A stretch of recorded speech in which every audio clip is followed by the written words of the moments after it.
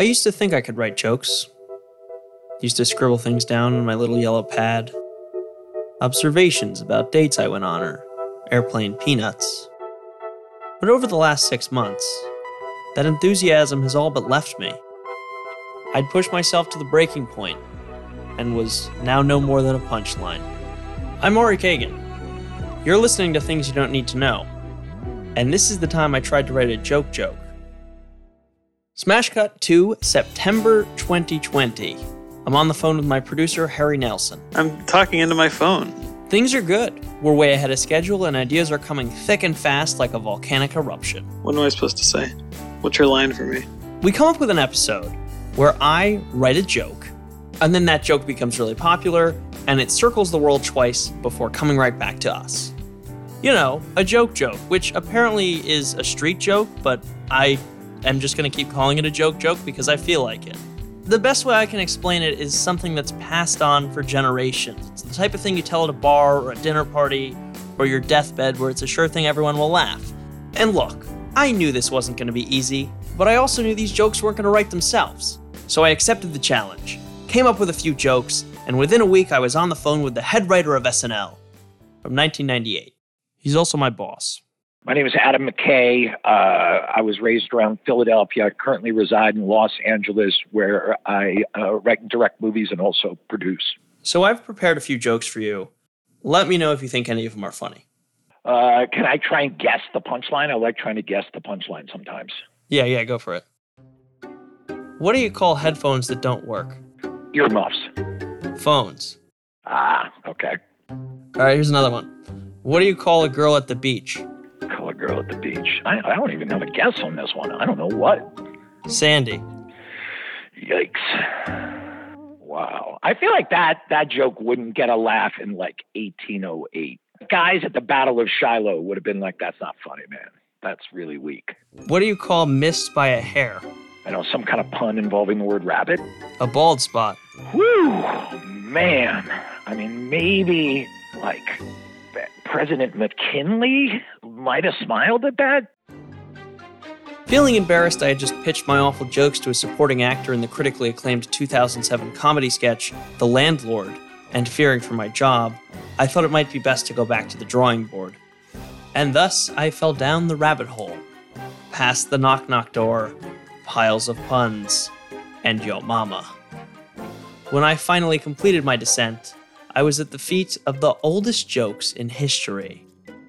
Things that were just as relatable then as they are today. I'm speaking, of course, of toilet humor. The oldest recorded joke was found on a Sumerian tablet from 1900 BC. It reads, "What's something which has never occurred since time immemorial?" This is where the other person says, I don't know what. A young woman did not fart on her husband's lap. Something must have gotten lost in translation. Most jokes worth passing on for millennia are based around things that will probably never go out of style. Farting, pooping, having sex, or a trip to the barber shop. The Roman joke book Philologos, roughly translated to laughter lover, contains more than 250 jokes back from when years had less than 4 digits. I'm going to read a joke from it now. A man goes to get his hair cut. The barber asks, "How should I cut your hair?" And the man replies, "In silence." The book itself is split into sections. The first 100 or so have a Greek character called Scholasticos, someone who is so clever that he is stupid. Here's an example. A Scholasticos went for a dip and nearly drowned, so he swore he'd never go near water again until he learned to swim. The second contains a range of other characters, but mostly people from the city of Abdera, located in what is now northern Greece, and I can only assume is the ancient Roman equivalent of Florida Man. What I find interesting is how Philologos is over 1,000 years old, yet it's a joke book. Maybe I'm just young, but when I think of joke books, I think something that's like 100 years old, not thousands. But it could go back much farther. Gorillas, bonobos, orangutans, and chimpanzees, shout out to Joe Rogan, all show laughter-like vocal responses to physical contact such as wrestling, play chasing, or tickling. Tickling has actually come up a lot in my research for this episode, and that's because it's something that nearly everyone laughs at. Tickling activates the hypothalamus. I think I got that right, which is a part of your brain responsible for the fight or flight response. You might not be having fun, but you're still laughing because it's an automatic response. This is the part of the episode where I set up a tickle bot in the back of everyone's seat. Whenever I tell a joke, they activate, and we all laugh our way into me getting another stand-up gig. Of course, that would probably be terrifying. When a friend tickles you, you feel safe. When a stranger on the subway or a ticklebot tickles you, it's very unsafe. The safe versus unsafe idea was expanded upon by Sigmund Freud, who saw laughter as a form of relief. Basically, we need a release from built-up tension or uncomfortable situations, and laughter is a way of cleansing our system.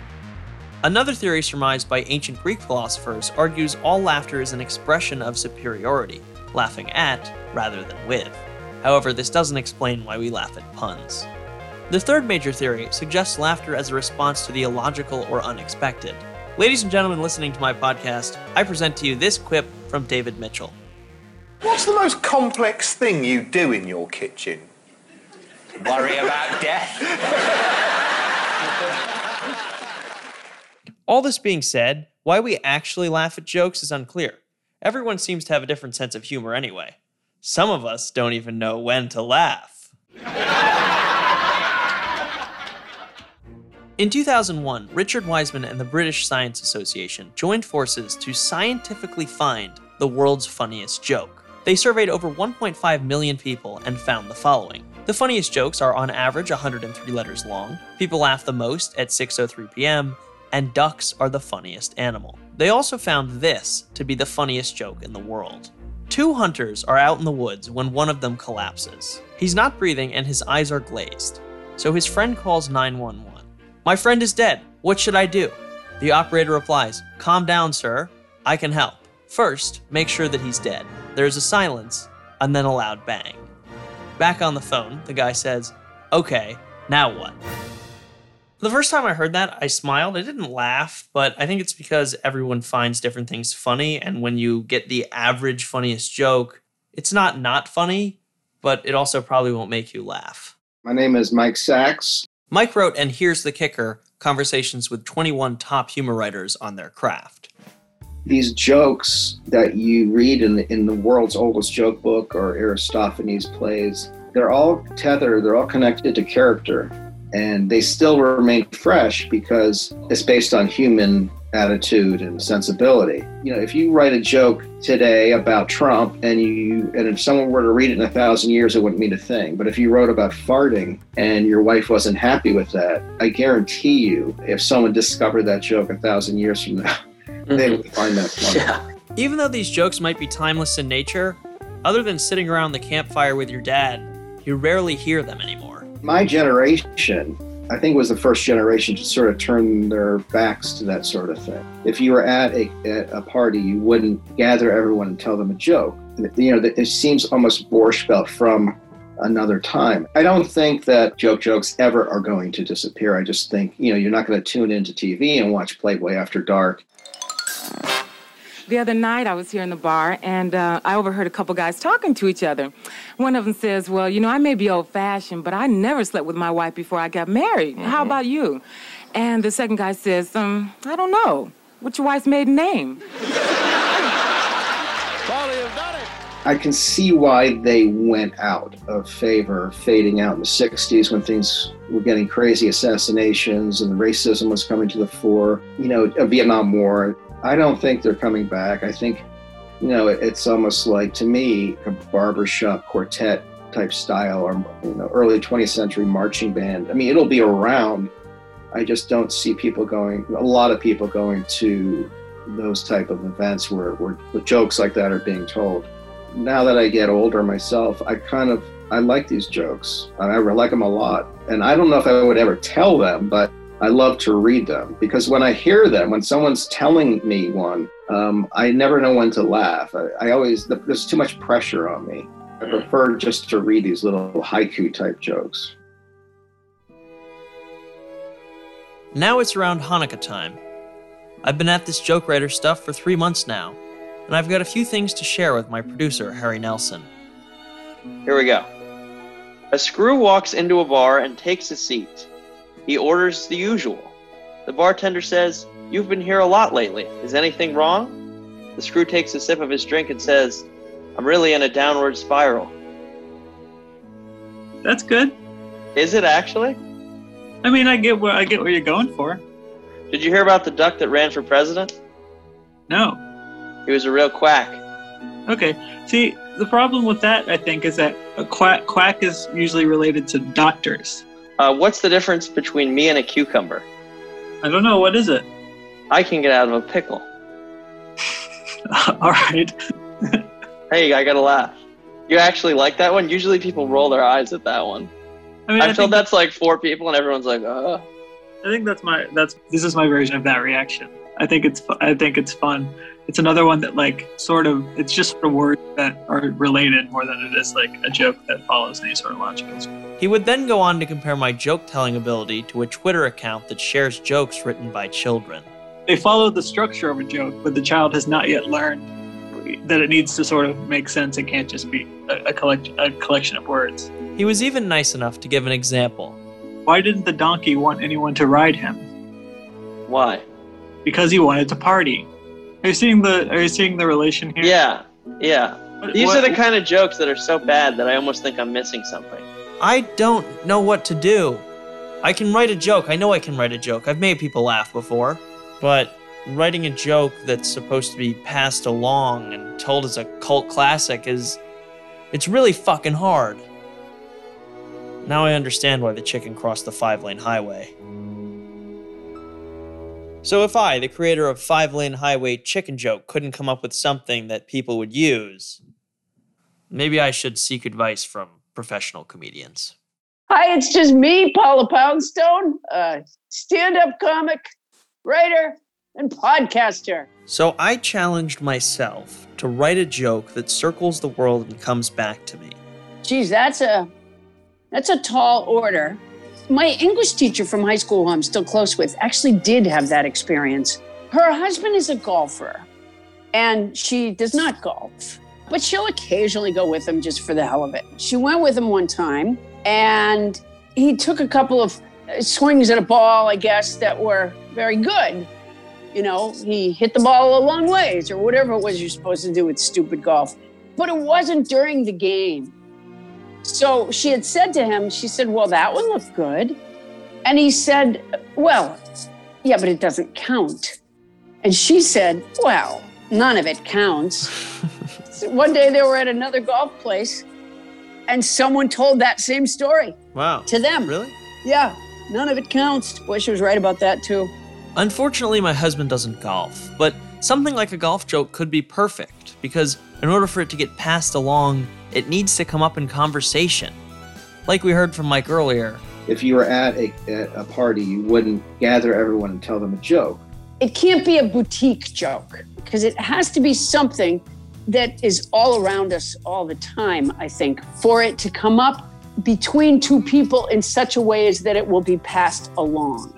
And it's this that's gotten me stuck. It's so difficult to think of something that works in all these situations that's genuinely funny. And I'm not the only one who it's tripped up. I don't think I could come up with anything. I mean, I'll give it some thought. But the thing about comedy is, I would argue that no one knows. You think of something and you tell it to a crowd and you hope it's effective. But who knows? But maybe a different world-famous stand-up comedian would. Pete Holmes, everybody. Hello. Hello. Can you see me at all? I cannot see you. Of course you can't, Pete. It's a podcast. No one can. I'm just going to skip over the part where I tell Pete what my mission is. You already know at this point. Let's just get into it. I'm trying to think. The only advice I would have is to study, which I'm sure you're already doing, the most popular ones. I know they did an NPR about the most popular joke in America, and I don't even really like it, but it's two hunters are hunting. And blah, blah, blah. We already know this. Bang! Now what? So I was sort of surprised that joke was the most popular. Trying to think of a joke on itself. It's like, where do you even tell a joke? You know? Yeah. Never. The last time I think I heard someone ask me a joke was like, someone who we'd call an uncle who wasn't really our uncle, and it's like, hey, kid. Nobody even wants to lend their attention to that. Yeah. I mean, they're too long. So you need to identify a phenomenon that's happening that what happens on Zoom calls that everybody knows. The video freezes or whatever. What is the funniest thing you can say? Because when do you tell jokes?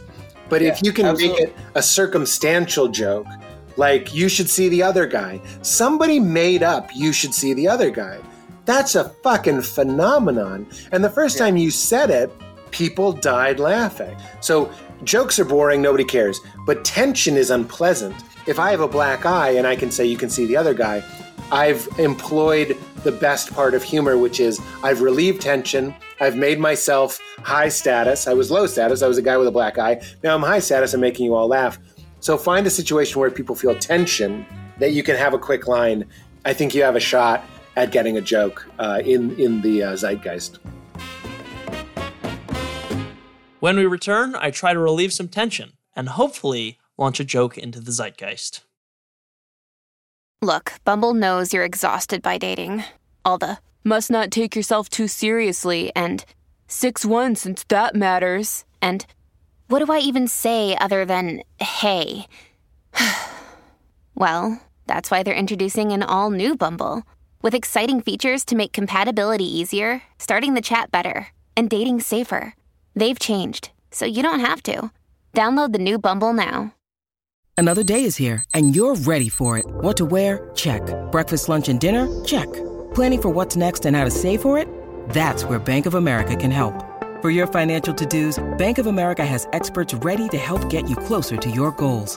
Get started at one of our local financial centers or 24/7 in our mobile banking app. Find a location near you at bankofamerica.com/talktous. What would you like the power to do?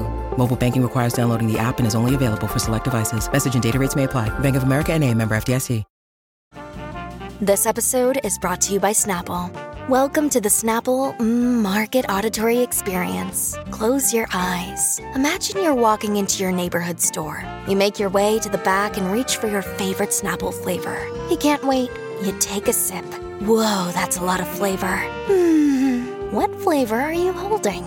Now open your eyes and check out Snapple.com to find ridiculously flavorful Snapple near you.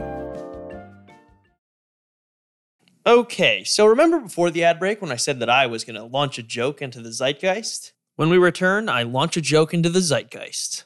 Well, I have a bit of a confession to make. So we made this whole episode, but we didn't actually think of a joke. So we decided to hire someone. We got Martin Urbano, stand-up comedian. Very funny guy. I'll play a clip of him right now. My name is Martin Urbano, but you can call me by my street name, Martin Avenue. As you can see, here, he's right up my alley.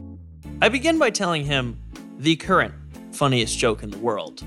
2 hunters, blah, blah, blah. So he shoots him and then says, now what? And that's the joke. We need to write something that's better than that. Okay. And somehow I think we can. We began by going through our current jokes and seeing if we could modify anything. Do you have any leads? Do you have any jokes that you're like, I like this one, but it's not quite there yet? No. Okay. Next, we looked at our notes to see if there was anything funny. As you know, I've been carrying around a yellow notepad since the Paula Poundstone interview. Wait, you don't think that all my Trump looks like a Cheeto jokes are really going to stand the test of a couple years from now? I've for a long time, I've been trying to think about a 9/11 joke. We could talk Hitler. Maybe one of my favorites. Maybe there's a Hitler. What are your favorite whats? There wasn't really anything there either, so we had to start from scratch. I think we really need to start with an epic punchline. Okay. What is an epic punchline? Ari, go. An epic punchline. Man. What's something you like making fun of, Ari? What's something that A Tom Brady. Tom Brady. Oh, yes. A football player. Sex is a good one. I don't know. I've never really felt comfortable with sex jokes. I feel like you shouldn't tell them until you've had it. So. Oh, nice. This is tough. After about 30 minutes, we finally just stumbled upon something. Fortune cookie jokes could be good. My sister once got a fortune cookie that said, "Please do not eat this fortune." Oh, I like that one. But of course, we didn't find that out until it came out the other end. Oh, there we go. Now that's Now that's a joke right there. That's a joke. Is that something that actually happened? I just came up with the ending to that one. Did you really? Right now, yeah. Really? Holy shit, Ari! I am impressed. Now that's a joke. The joke on live Zoom. Unfortunately, that joke just doesn't really work in this case. It's writing a joke in a very specific format without changing up the format, because as soon as you change it, it loses what it's all about. This meant that we were going back to the drawing board. This is hard, Ari. You picked a hard task. It's very hard. I asked Paula Poundstone, and she's like, I don't think I could come up with anything. I mean, I'll give it some thought. This is a tough one. You've tasked yourself with a damn near impossible task. I would regard this as the most difficult thing I have ever done in my life. Because that's a dream for comedians. It's to come up with a street joke, a joke that is so easily shareable that anybody can tell. It's like a performance, you know? You see somebody tell a street joke and you're like, look, they're fucking performing right now. They're doing like a little show. It's a little story time. I feel like I'm sitting around a campfire in ancient times about to hear a tale, a fable. So far, I'd been on the phone with Martin for 2 hours. Much, much longer than any interview I'd done before. I'd been at this for 6 months. I couldn't even get anything from Pete Holmes' advice of making some kind of response line. I had nothing. It almost feels like a lot of these jokes are like lightning in a bottle, and that's why they pick up so good. Although I have heard a bunch of bad street jokes, and I feel like those are the ones that are manufactured, and those never make me laugh. I have to believe that a lot of it comes out of just like magic, and then it just got kind of polished as time went on. At the end of the call, Martin and I decided that we didn't have a joke, but we did have part of a joke. And that's as much as we came up with. We created the perfect joke setup. This is how it goes. 3 people rush into a bathroom. A bartender who's taken too many shots and has to pee. A nurse who's just seen something disgusting and is about to throw up. And a submarine captain who blank. That's the part you have to come up with. And believe me, I know it's not easy. But who better to try their hand at the punchline first than our old friend, Mr. Adam McKay.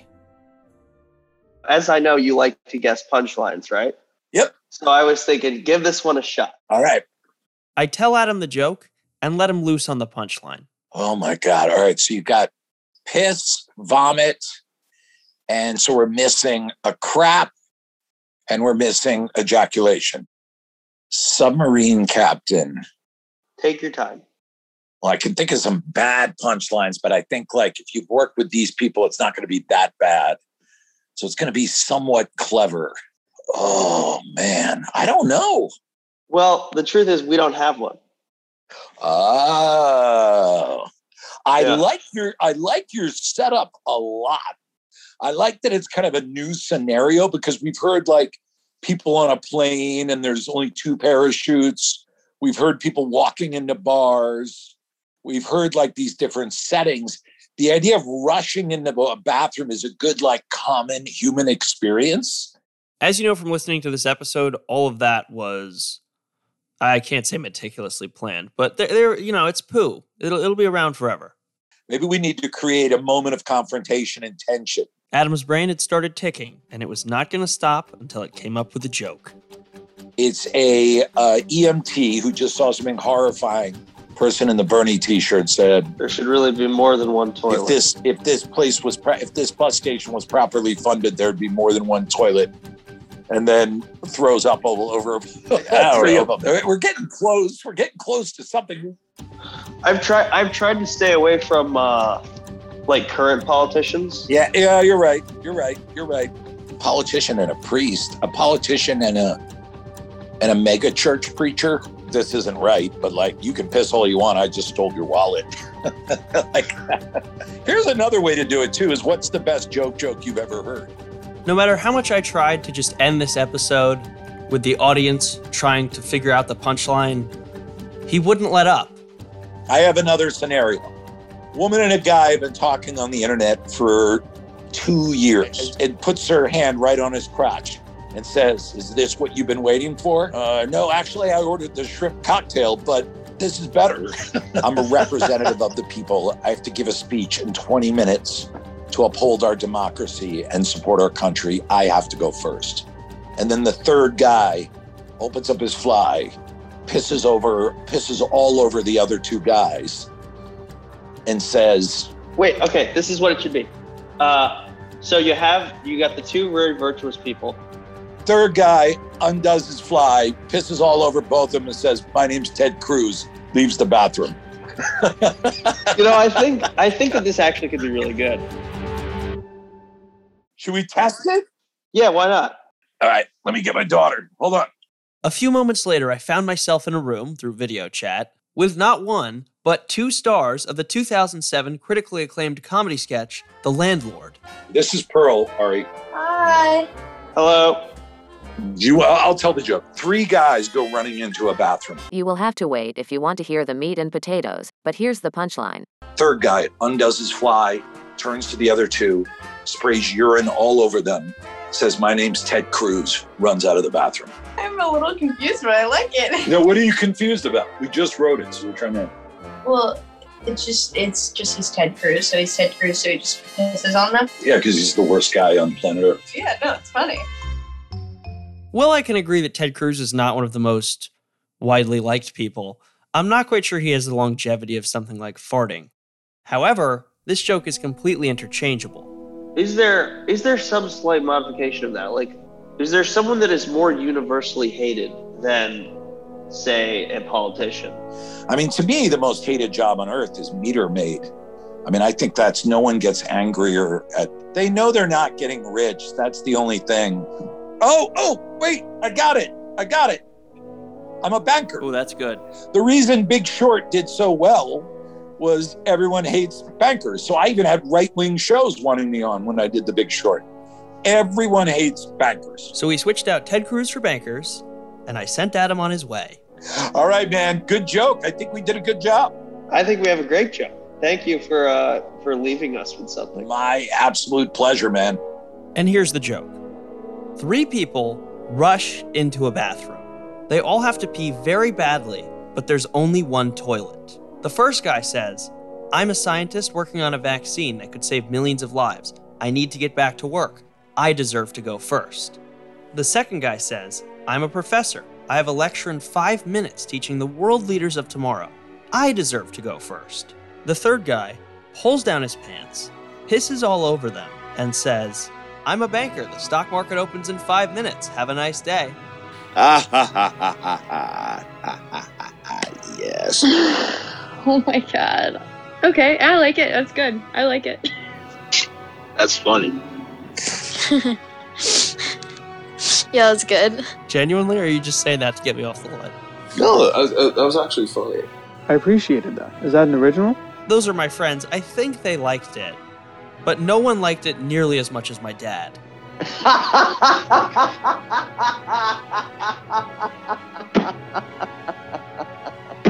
That's good, Ari. So yeah, after 6 months and conversations with comedians that I honestly still don't know how we got them on the show, we had a joke. And now I would really appreciate it if you shared it with all your friends. So step outside your comfort zone, get ready for no one to laugh, and hopefully eventually this joke will come right back to me. Thanks for listening. Things You Don't Need to Know is a Hyperobject and 3 Uncanny 4 production. The show is hosted and written by me, Ari Kagan, and produced by Harry Nelson and also me. Additional help from Shane McKeon and Nuna Sharafadine. Our executive producers are Adam McKay and Laura Mayer. The show is mixed by Nice Manners. If you like Things You Don't Need to Know, head over to Apple Podcasts, Spotify, Stitcher, or wherever else you get your podcasts and hit subscribe. Also, if you find a minute to leave a review, it would be greatly appreciated. This show is taking a 2-week break, so we'll be back in 2 weeks with 10 more episodes. So yeah, see you then. Or hear you. I don't know. Sounds weird.